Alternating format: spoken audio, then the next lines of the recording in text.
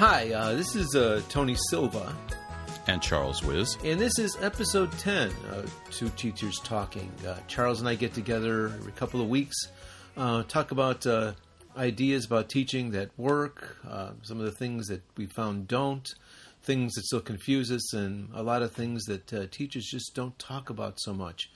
And today we're talking about, and bring out the air quotes, summer vacation. What's that? Yeah, I don't know, actually. And this is, I guess maybe an alternate title would be is a Do As I Say episode. You mean Not As I Do or something? Well, are you doing it right? I know I'm not. Have you ever used your summer well? Well, some better than others. Some better than others. And some have been very productive and got a lot done. But and sometimes I have... again, quote unquote, come back from vacation and have felt good. Sadly, I don't remember what that was like or what I did, but I know that feeling. So I know it's possible. I think I've had productive summers, but they weren't relaxing or refreshing. I've had those. It was a long time ago. I think a lot of things are different, right? It is a different world. Oh, you mean when you were younger and you had more energy? Well, there were a lot of things that were different. Yes, I was younger, and I had more energy. The semesters were shorter. I had more freedom. The semesters were much shorter. The demands on teachers were lower. I mean, maybe I might be wrong about that. I don't know how much of the What do you mean by that? In terms of grading, time required, there seems to be a lot more hoops to jump through these days. The end of the semester seems to involve a lot more paperwork than I remember from times past. I know that the digitalization has thrown a lot of schools for a loop and put a lot of barriers in our way and made things harder for us. You know what I mean, right? What? Huh? Sorry. Things are more difficult? Yeah, these great computers, these great time-saving devices have really simplified our grade submission, haven't they?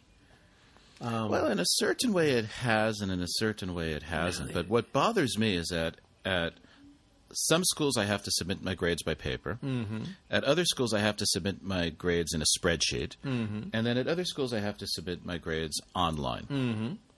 Same here. It just makes me nuts, and none of the systems work right.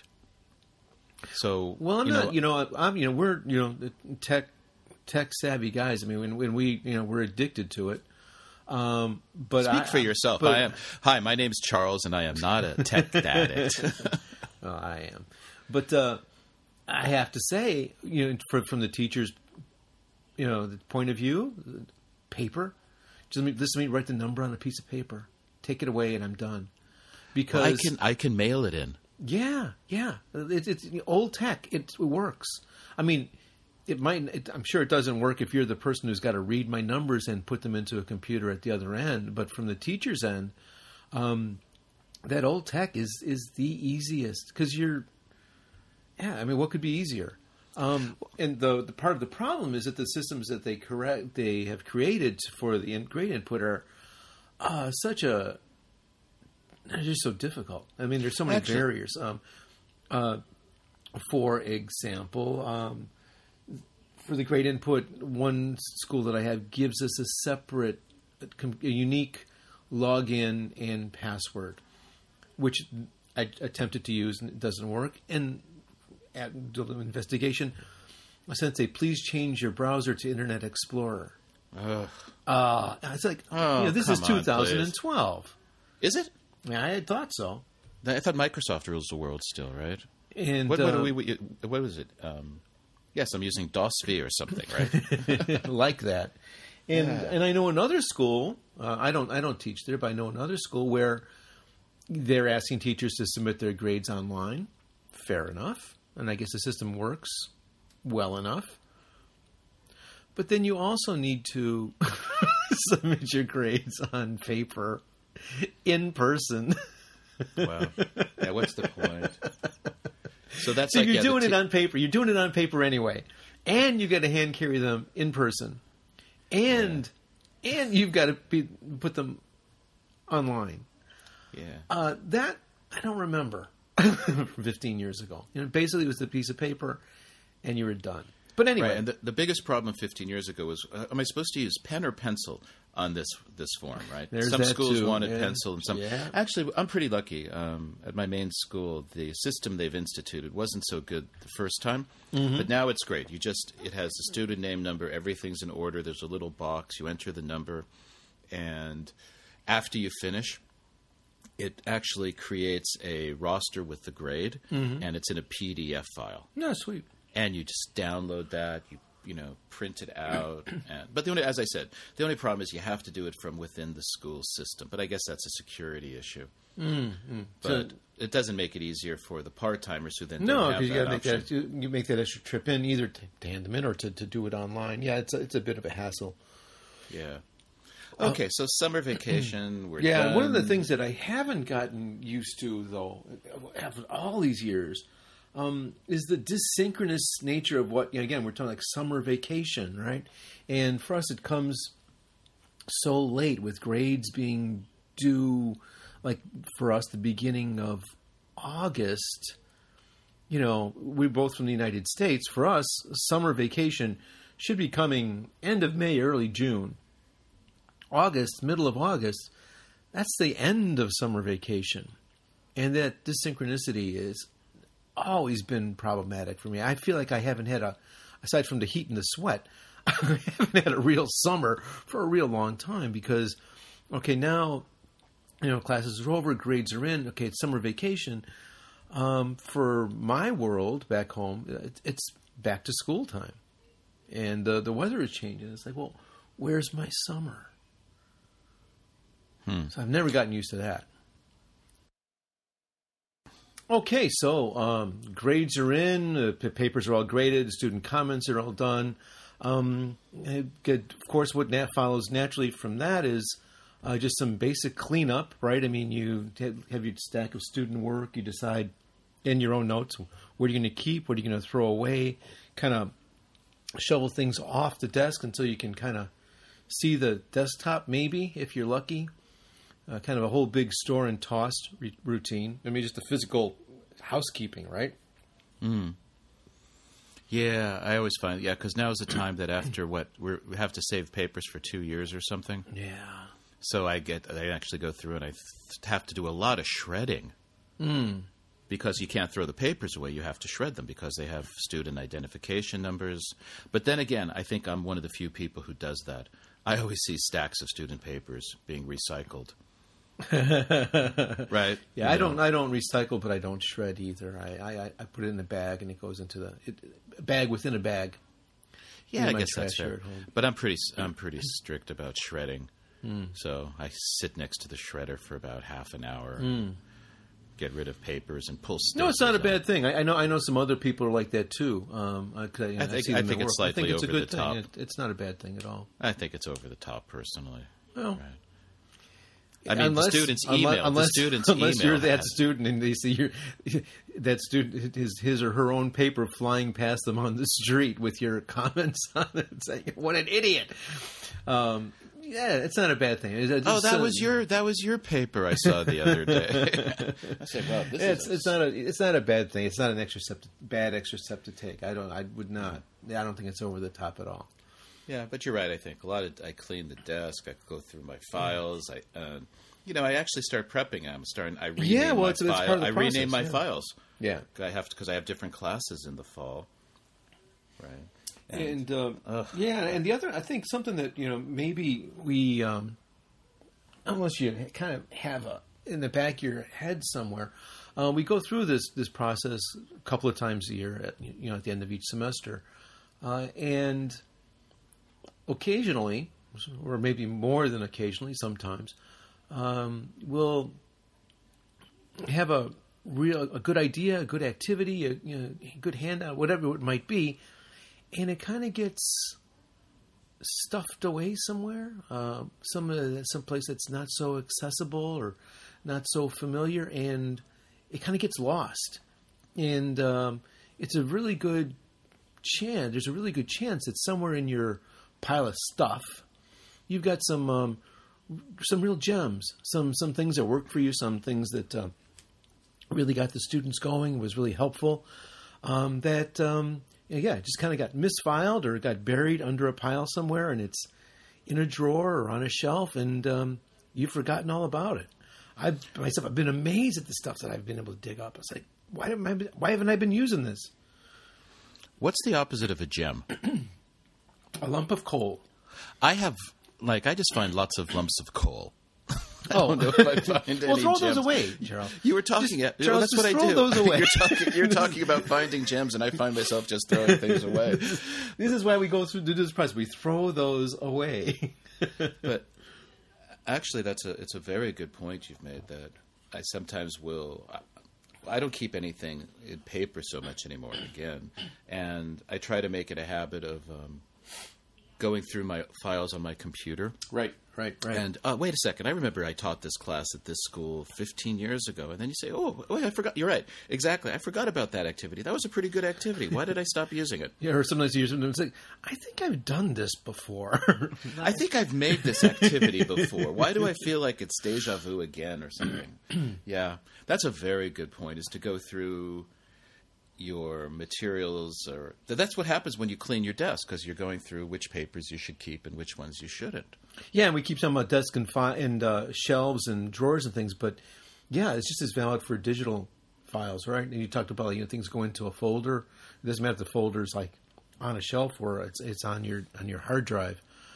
Things get just as easily lost in either place. Well, I think what I'm going to do this year is I'm definitely going to buy one of those Fuji scans. Uh-huh.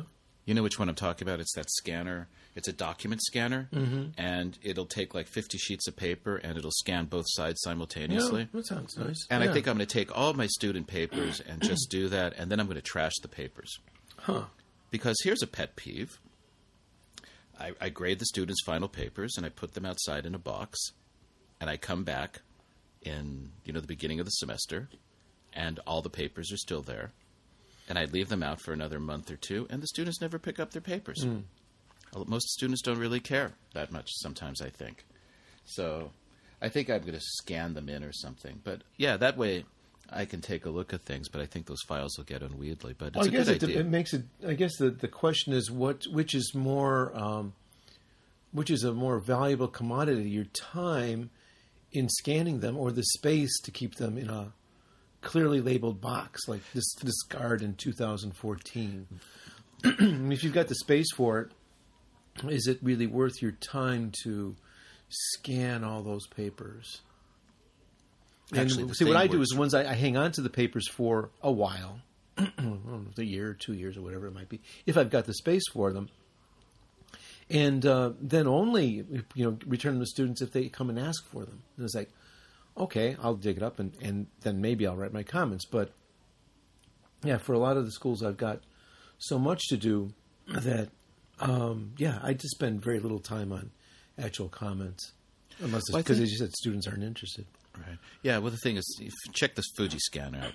ScanSnap, it's called, I think. And it just will. It'll take 50 pages, both sides. Yeah, ScanSnap sounds... I think it's like a minute and a half or something. So it's just basically taking a whole, bunch of papers, putting 50 in, do something else, put 50 in, do something else, put 50 in. And pretty much, if you're going to... You really don't have more than 500 papers at the end of the semester. Right? But they're stapled and... I don't know, that's true. It sounds time-intensive.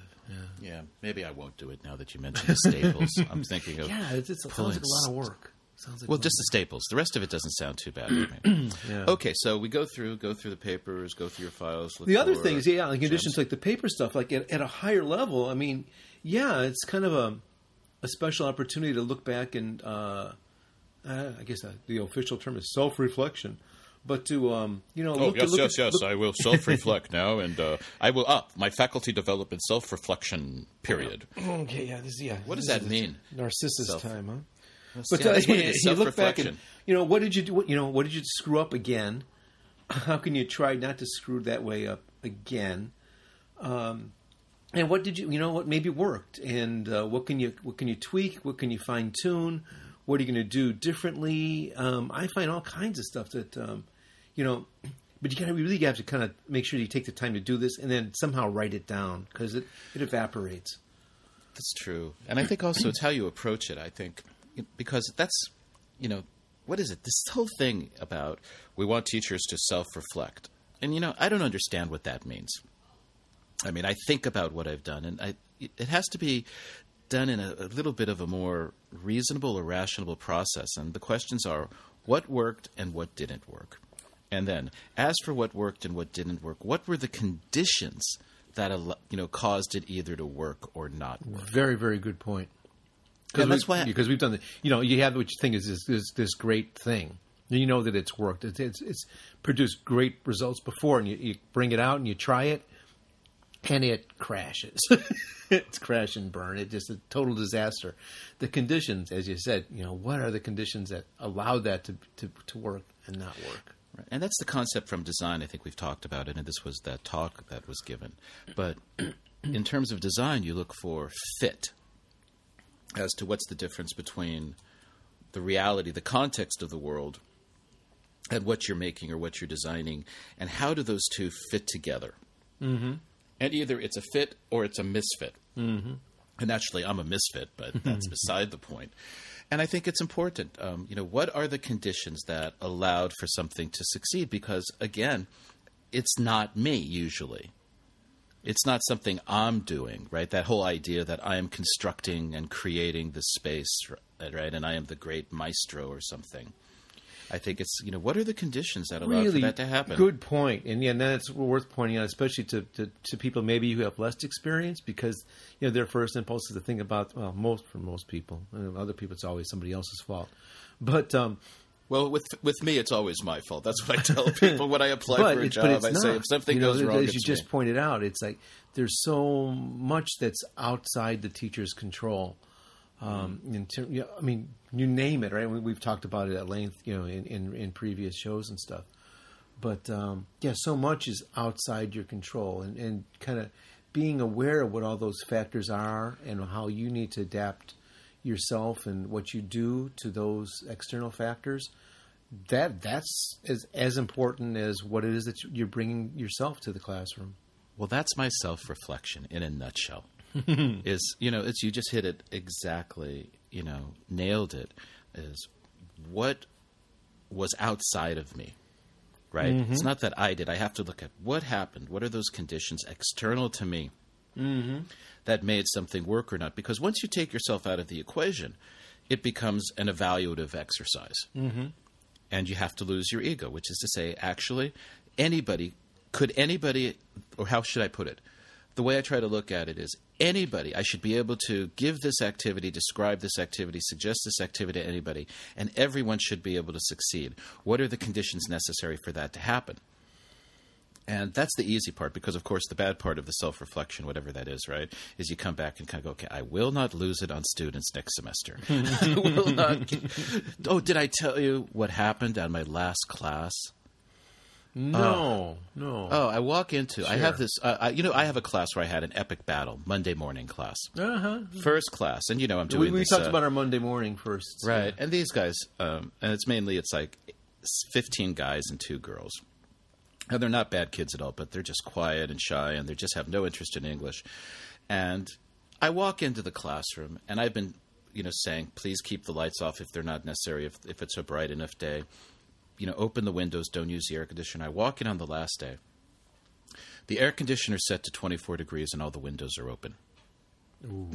And, I just, I lost it on the kids. I lost it on them, And, I wasn't yelling at them, but I was like, what is wrong with you, right? And I said, oh, by the way, here are the teacher evaluations. So you want to talk about... Yeah, I'm not... Also, I don't worry so much about the teacher evaluations as I used to. It's not because, first off, the questions are not applicable. And I give my own teacher evaluation, which says, what do you like, what did you not like, and what can I do to be a better teacher? And from that, I get a lot of interesting opinions. But the self-reflection thing... The real value is just like in the student comments where they can actually write what they really think. Right. My favorite one is, does the teacher follow the syllabus? No. But the question previous to that is, did you read the syllabus? No. That's my favorite one. So right. And following the syllabus, is that a good thing or a bad thing? Huh? It's a what good does it question. tell you? It doesn't tell you anything. This is a teacher who can think on his feet and can adapt to any situation. Did he follow the syllabus? No. So, Mr. Silver, there's a problem. You're not following the syllabus. It's like, okay. Right. Do you know, did you ever see that movie? In following the syllabus is totally inappropriate for this class to ensure that nobody learns anything. Right. Did you ever see the movie Stand and Deliver about Jaime Escalante? Oh, man. Long time ago, James Olmos. Yep, yeah. Yeah. Okay. Well, he's a real teacher. I was teaching down in L.A. Mm-hmm. And when I was teaching in the San Francisco, or working at this peer counseling program in the San Francisco School District, I talked to somebody who they were part of the hiring committee or something that had gone down, and they wanted to interview this guy, Jaime Escalante, and bring him up to San Francisco to be in charge of all the math curriculum for all of San Francisco. And I said, how was it? They said, oh, this guy's great, but there's one problem. I said, oh, really? What's the problem with the guy? And they say, he doesn't follow the curriculum. And for those of you who don't know, Jaime Escalante was a teacher who was working in an inner city, East Side, L.A. School, and he ended up starting an AP math class and had the highest passing rate supposedly of anybody ever. He totally transformed these students. Fantastic teacher. Great movie, by the way. Maybe the best curriculum, Charles. I know, but best teaching movie ever, by the way. It's much better than To Sir with Love, where the guy walks in. What is it, Sidney Poitier? Yep. Talk about self-reflection. I love to watch teacher movies during the summer, right, during my break. And it's fun because I have my wife sit down sometimes with me and we watch. But, you watch To Sir with Love, right? And the first day all the kids are like punks and they're throwing everything away. And after one day they turn into this great classroom, Or, television shows like Boston Public, which have absolutely nothing to do with real teaching. But that movie, Stand and Deliver, with James Olmos as Jaime Escalante is good. But that's what I think is also effective, is watch teacher movies. Mm-hmm. Mm-hmm. Get an idea about what the great people do in Hollywood. So, what else do you do over this? You know what I wanted to say, Tony, by the way, about teacher evaluations before I forget? I work at one school part-time, and they got it right. You get your teacher evaluations back like a week after classes finish.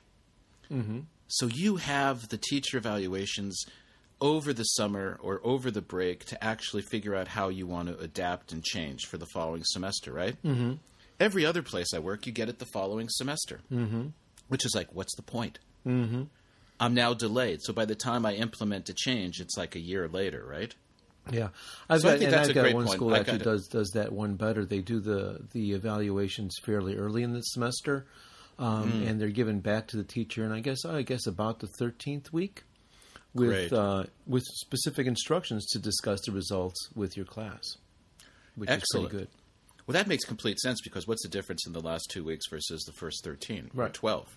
Yeah. Well, as we said before, the kids made up their mind on the first day anyway. By the way, I'm going to do that this semester coming up. Cool, good. I kept some of the cards. I'm going to Xerox or copy the cards, and I'm going to hand them out to the students. Are you going to do it for them or from your aspect? You're going to decide whether you're going to grade them on the first day, and then I'm going to do that. I'm going to do that also. I'm going to do that too. I'm going to do that too. I'm going to just grade them, I think. And if you don't mind, if you could do that too, that would be great. But what I'm going to do is both. I'm going to look at them on the first day and give them the grade. I have very few new classes in the second semester. Almost all my classes are new. I can do it with those couple. Yeah. Right. Actually, all my classes will be new, but I'll have some repeat students. But I'm going to grade the students on the first day and put it in an envelope and not look at it. Mm-hmm. But I'm also going to give them the evaluation forms and say, evaluate me right now. And I'm going to file those away also, because I'm just curious to see how I evaluate them and how different that is from the end. And stuff like that. Mm-hmm. But, yeah, I think that's a great idea. Have the evaluations given back to you and then discuss them with the students. But of course, it's a great idea.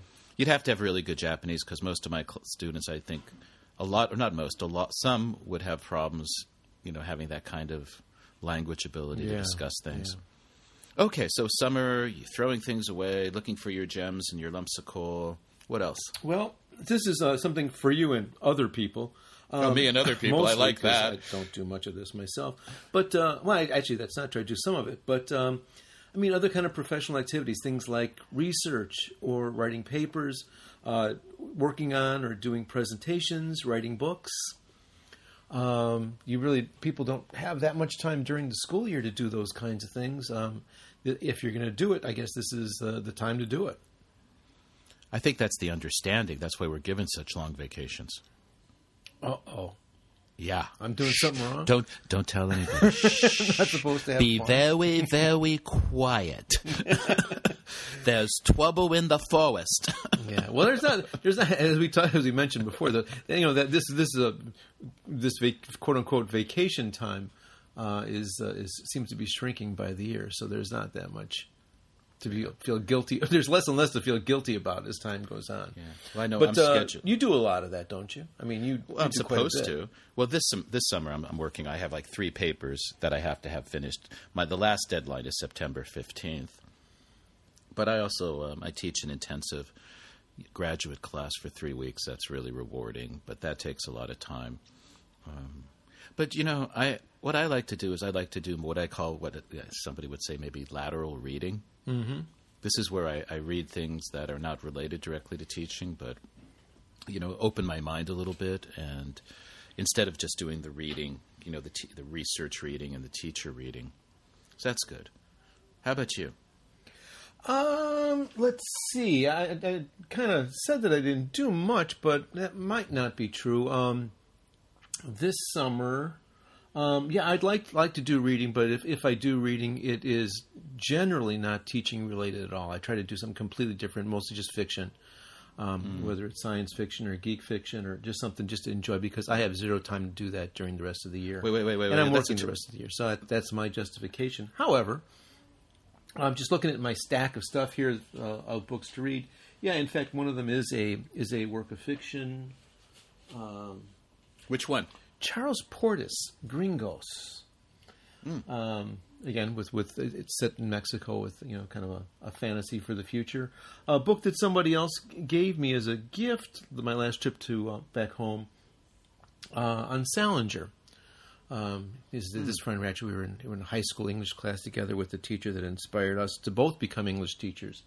And Catcher in the Rye was one of the big memes, I guess, retroactively used in the high school with that teacher and our class. And then there's a couple of writing books, like how to write. I don't do actually any writing classes this year, per se, though there's writing components to all that. But a lot of things about how to write and things, because in addition to actually the teaching, I'm also doing writing. I'm in the middle of a book on the Japanese meeting. I'm working on that. And this summer, actually, I was not being dishonest, but I really don't do these kinds of things. Honest, I'm not this kind of guy. But this summer, because my wife was instrumental in setting up an English school in Russia, I will be, in addition to getting home for a couple of weeks, I will be in Russia participating in a conference or two, making presentations there to English teachers in, I think it's somewhere between a large town and a small city in Russia. A school called the American Home in a city called Vladimir. And doing a presentation, one on the Japanese meeting, and two on teaching topics-based courses to university students, which I do a lot of. Okay. So I'll be doing those 2 presentations in Russia, as well as a lot of sightseeing and things. So in terms of professional activities, this little research on writing, the book itself, and then those 2 presentations. But I try not to do any of that stuff. Yeah. Well, I think it's hard because when I first got married to my wife, well, who else would you get married to, right? Well, she wasn't my wife back then. But when I married my girlfriend, that's what you should say, right? You should say that, yeah. When I married my fiance, it's like, what do people say? When I married my wife, wait a second, hold on. When I got married. Thank you. When I got married, just cut the words. When I got married, at first my wife was like, wow, teachers have these great vacations. This is amazing. And then after a couple of years, my wife, my former girlfriend, turned to me and said, I've never seen you not work at home, even during summer. And it's really, there's always something you're doing. Yeah. right? Oh God, it never ends. It never ends. There's always, as you said, there's always some. If you're not a teacher, you don't get it. You won't get it. But God, it. And I'm never not ends. saying that I work hard. I mean, these guys who are doing construction work. I mean, in Japan, where it's 34 degrees outside and it's 80% humidity, and then they have to work in the winter where it's -2 degrees, and those guys are working hard. So don't get me wrong. I'm just saying that it's not the image that most people have, that teachers get to take it easy in the summer. Because, as you say, I got a stack of books in front of me, right, about writing, teaching writing, and, the fiction I'm hoping to get to, some books on design, some books on general, preparing teachers to teach in the future, things along those lines. So there's always, what, Tony, I can't remember the last time that I wasn't behind. Ditto. I don't think that's unique. I think, but most of the people listening. Thank you. That's in psychology exactly the same way. And as they're listening to this, they're probably working. Wait a second. Wait. This is a job. It's the middle of quote unquote summer vacation. I'm making a podcast on teaching. Anyone who's listening to this is listening to it while they're working. Yes. If you actually, the people who are making this podcast and the people who are listening to this podcast are working. Yep. Good point. Good. We hope that this is enjoyable. Computer, they're maybe still crunching grades. Their grades are probably long gone, but they're organizing stuff. They're cleaning up their desks. They're doing something. They're working. Or if they're listening to the podcast, they're nodding off. Hey, I could do to other teachers what I do to students. Watch. Hey, that's a really good metric. How many minutes does it take for your students to fall asleep after you start a lesson? Sure, cure for insomnia. And then again, there's all this peripheral stuff too, right? So we talked about. I mentioned like the books about writing, and I mean, to make you a better writer, what writing is, and all that kind of stuff that I can hopefully pass on. Another little bit of reading that I need to do, want to do, enjoy doing, whatever. Similarly about presentations, and of course, with Steve Jobs passing away, there's this whole flurry of idolization of Steve Jobs, but before the two books that I'm using, before he passed, no one can take away his presentation skill. Really the master of presentations, and I got a couple of books that that I can zoom through, and just glean things that I can pass on in my own teaching in the classroom. But in addition to that kind of stuff, for us, for you and me, where we do make technology so much a part of our teaching, just as tools, right? It's what we use. It's the tradesman's responsibility, or whatever, to look at those tools. And so a lot of my time is spent with that. For example, we do this podcast. Is there better software that we can use to put things together that can streamline that, make that better, or improve the sound, make it easier? The syncing of the different components better. Testing a new mic, headphones, those kinds of things. Software for either cleaning up the sound or putting the podcast together. Software that has more to maybe has to do with more with teaching management. The data management of your students. We talked before about Excel versus Pages, and talk about self-reflection and what works and it doesn't. Second semester, I'm kind of leaning back toward Excel from Pages, which we can get into another time. But because that was in our tech talk, really, you're moving back. I'm thinking so. Yeah, I'd love to hear about that. Yeah, again, this is a time where I kind of think about it: what's working, what's not working. How can I do this? It's like, yeah. After crunching the grades, I just kind of came to the realization that for the mathematics end of it, the advantages of Excel might overweigh the other advantages of Pages. But, again, another day. But those kinds of things, reevaluating the tools that you're using, as well as, the activities or the approaches or the structure of the classes, all that kind of stuff. And so, how do you do this? Okay, I'm reading a review on microphones. Am I working? Am I playing? There really is a big gray area. You're a geek. You're playing. You're a tech geek. You're playing. You're playing. No, actually, you're not playing. You're procrastinating. That too. Oh, okay. Before I write this paper, I'll just see how You're writing a paper, but are you sure you're using the correct word processor for that, Charles? Am I using the correct hand position for my pencil? Have you tried Nisus? Yeah, there is part of that. But yeah, let me see. I'm going to review everything: the software I use, the hardware I use, all my technical stuff. I'm going to review everything except for myself. Yeah, well, it's kind of interesting, and we joke about it, and because I'm playing, but there's another aspect to it too in terms of human productivity and human creativity. For example, my wife, who's also a college professor, was working on a paper feverishly the other day, and needed to really pare things down to for the requirements of whatever organization she was submitting a paper to, and not having an easy time of it. And I says, well, you try this. This sounds stupid, but you just reformat the damn thing. Just go through the whole thing. I know it's not the format you need to submit it in, but just change the font. Change the page size, change the margins, change the view of it. She's working in Word, so change it from the print view to the draft view, or backwards, both. Change it up. Your mind, your eyes, and your mind will see it a different way. You'll be able to look at it fresh, because after a while your mind shuts off. It's I've seen this before. I don't need to see it again, and it makes you blind. And so changing up those things, so it sounds stupid or silly, but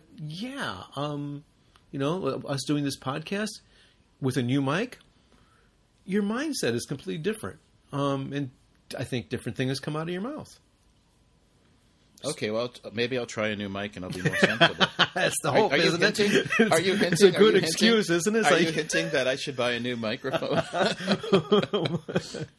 No, each person suggests that I need to buy a better set of headphones and you need to buy a better microphone. No, you got good headphones. I got good Well, yours aren't too. Wait, how many headphones do you have? We don't want. We don't want to go there. We don't want to go there. We don't want to go there. We don't even want to go near there.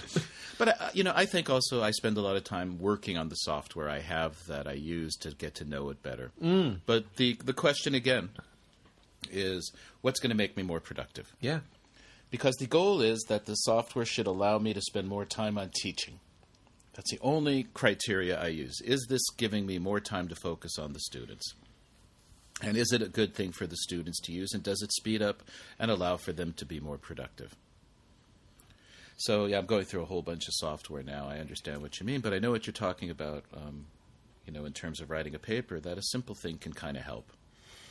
Yeah, just walking away for a little bit and changing tasks and all that kind of stuff. But, you don't have the luxury of even that during the school year. And so this is the times where we kind of run into those kinds of problems, because those are the kind of tasks we're more likely to be involved in.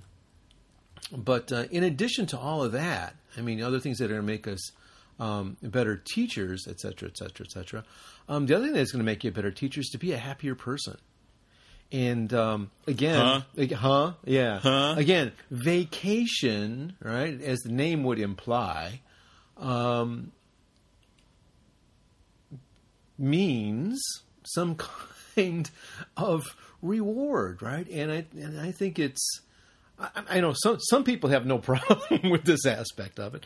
Being with my former Catholic background, I might have more difficulty than others. I know people who have to go from their last class to the airport to Thailand and bask on the beach with all the luxuries that the yen can buy. But those are the people who show up the Sunday before the first Monday class. So they have no problem with this. But others of us almost kind of need to be forced into this other aspect, because we get so enmeshed in our work and so focused on it that we kind of have to force ourselves to either the small stuff that just makes you feel better, like clearing out your inbox, but also picking up something, some pleasure reading, right? Like I said, the fiction, or like in my case, picking up this damn guitar that I never have time to play. And doing those things, bottom line. When October, talking about that short semester, my classes begin, I think, September 17th. When classes begin in the fall semester, having, increased my mastery of that guitar a little bit is going to make me a better teacher because I'm going to be a happier person. Well, I think we'll all look forward to that. It's like grumpy old men. Yeah. Oh, well, just before the podcast started, I was talking with I just stopped in to say how my mother-in-law with my wife was on Skype, and I says, my hate sustains me. You said this, or I said this. She says, why are you so full of hate? I says, I love my hate. My hate sustains me. This is what keeps me going. Yeah. Yes. So I need that guitar. I need that. I need this vacation. Yes, that's a good point. But I think there's that tendency to, what is this? It's this modern thing about you have to be busy. Yeah. Right? And if you're not busy, you're like a loser. The busy trap. There was a really great article which I think I read it. I read a couple of articles about that recently, that people have to say they're really busy, because if you say, hey, how you doing? You kind of go, just taking it easy, had a lot of time, and what's wrong with you, man? You're a loser. And you know what? And then the other point of that article was like the people who are really busy, they never have a chance to talk about it because they really are too busy. I mean, they've got, they're working 2 jobs, they got kids. It's like, they don't know what it's like a fish being wet. They don't know what not being busy means because it's not being busy. It's just life. This is you never you don't have the luxury to stop and think about how busy you are because you're just too busy doing all the time. And so perhaps us sitting here for this hour, bitching about our lack of vacation time and how busy we are, maybe in fact indicates that we have free time. Indicates that we got more free time than we know what to do about how busy I am. Yes, and I do think it's a very good call. Is that the people who are the ones I know who are truly busy, the single mom I know who is raising a kid in Japan by herself, want to talk about. Hell yeah. Really Jesus. Difficult task. Never ever says she's busy. The other people I know who are really doing a lot, they're always occupied, they're involved in the community, they're doing their schoolwork, they're volunteering, they're teaching, everything. They never say they're busy. So I think from now on I will never say that I'm busy because that indicates that I have too much time to consider myself as being busy. But there are people who are truly busy, I do agree. But I just think that there's this new value that you can't just say, no, I finished all my work, I'm ahead of schedule, which I can't remember the last time happened to me, and say, no, actually this week's a pretty easy week for me. And then you have to feel guilty. Yeah, a long time ago, when I became aware of this phenomenon, and I guess it's maybe like 17 years ago, initially I thought it was a Japanese thing. And it was something that I observed happening, and because I was in Japan, so I was like, this is kind of interesting. Yeah, because when I was full time at that Semongaku, it did seem to be this cultural thing where it's like, you have to say that you're busy and that it's hard and that you're tired and all this other stuff. It was just the way it was, and I don't know if that's what rubbed off on me. If globally kind of things have changed, like the culture has changed to this, it sounds like it's moved to the West. Did it begin here, move over there? Is it a tell? Is it a symptom of this workaholic type of thing? I don't know. Something to reflect on over the vacation, I guess. Cell phones. You think? And email. And computers and digital stuff and all that? I think it's cell phone. I think it's smartphone, cell phone, and email. For example, I get email all the time on the weekends from my university. And and those of you who are at my university who are now listening to this, please listen carefully. I do my best not to respond to an email over the weekend. And people do it, though. There's a flurry of emails over the weekend as if like you are supposed to be working on Saturday, Sunday. And it's like, excuse me, it's Saturday, Sunday. And I don't get that. I'm sorry, I don't get it. And I know for a fact that if I restrict my hours and say I have to get my work done between Monday and Friday, and after my last class on Friday, I should have most of my work done, that I will be more efficient and effective. And the idea that I now believe that I should be working on weekends means I think I'm not working as efficiently as I should from Monday through Friday. Yeah, there's some interesting self-reflection. Yeah, my situation is a little bit different, and there might be some other people who can, kind of relate to what my aspect on that is. The idea of a weekend anymore is non-existent. You're talking about doing your work Monday through Friday. Basically, Monday through Friday, 9 to 6, I'm in the classroom.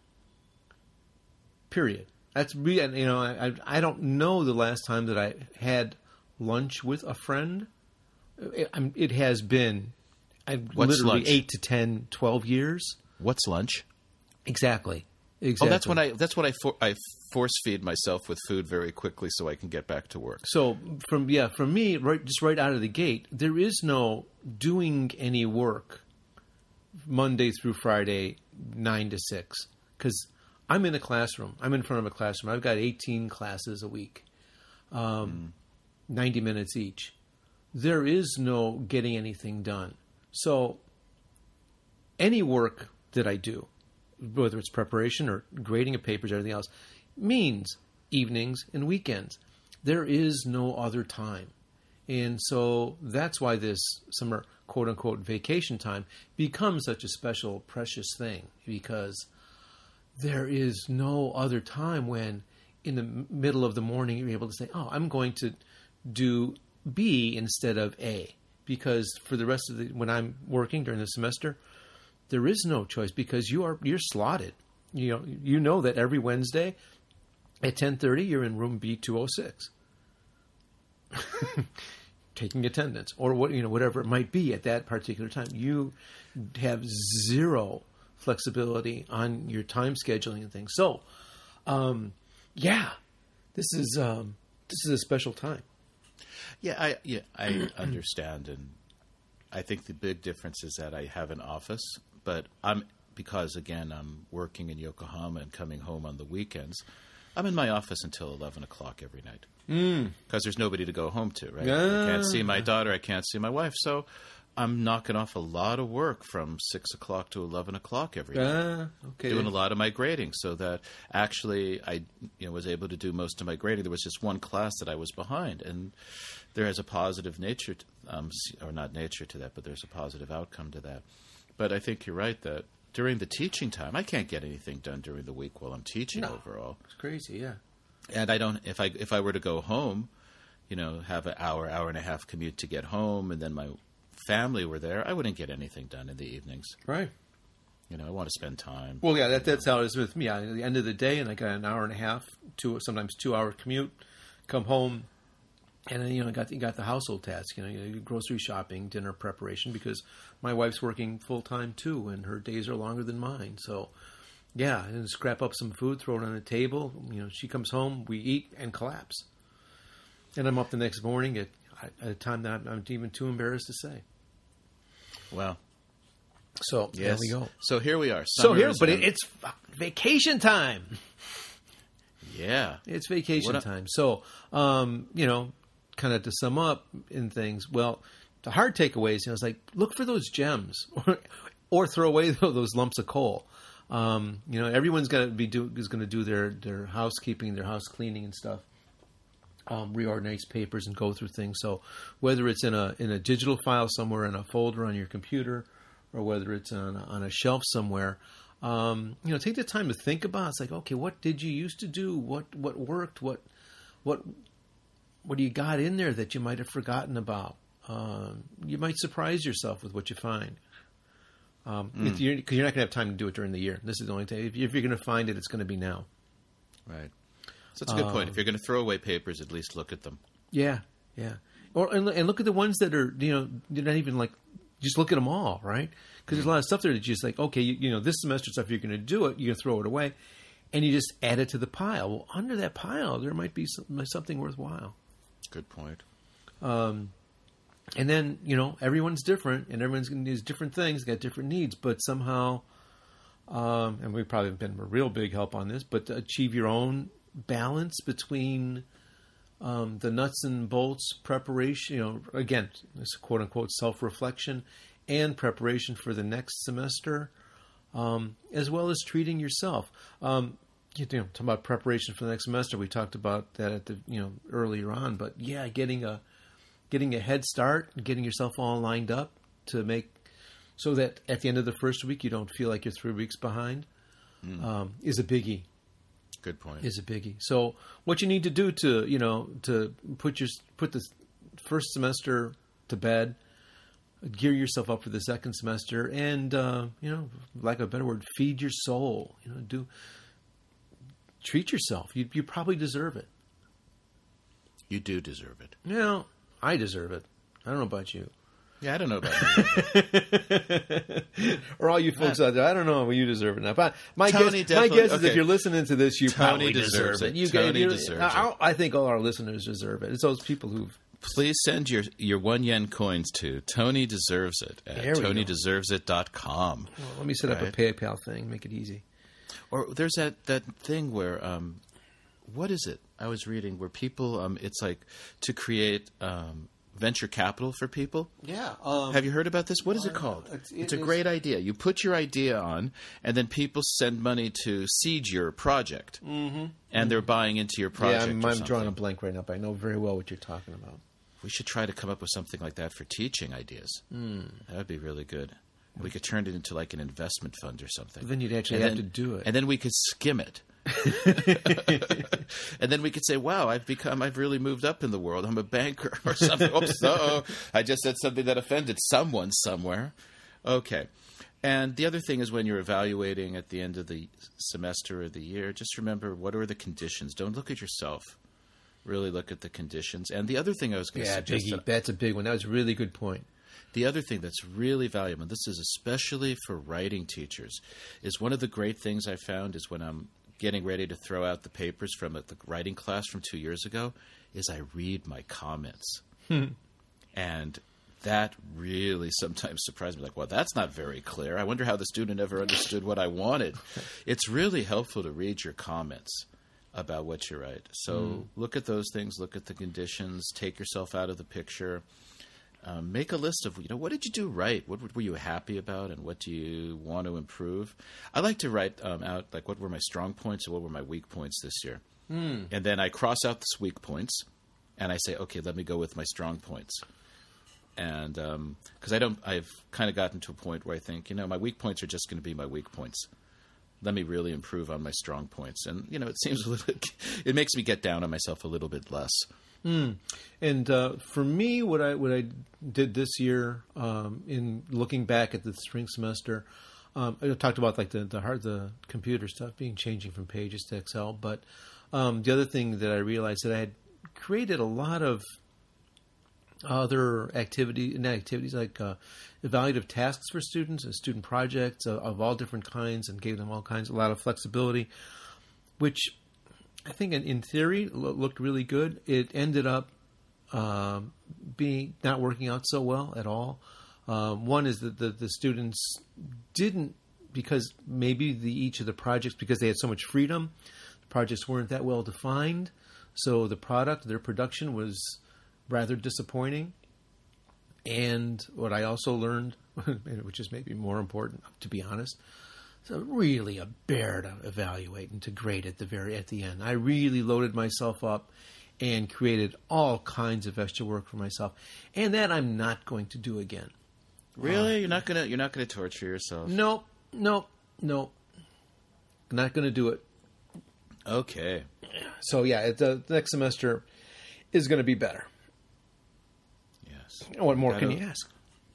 And here we are in a summer vacation. And that's a good note. Yeah. Okay, so this is Two Teachers Talking. It's Tony Silva, Charles Wiz, and you can listen to us on iTunes. You probably are listening to us already on iTunes if you're listening to this. That's kind of redundant. And website is twoteacherstalking.com. Please send us an email at twoteacherstalking@gmail.com. And Tony, you know what I'd be really interested in? This is to the listeners.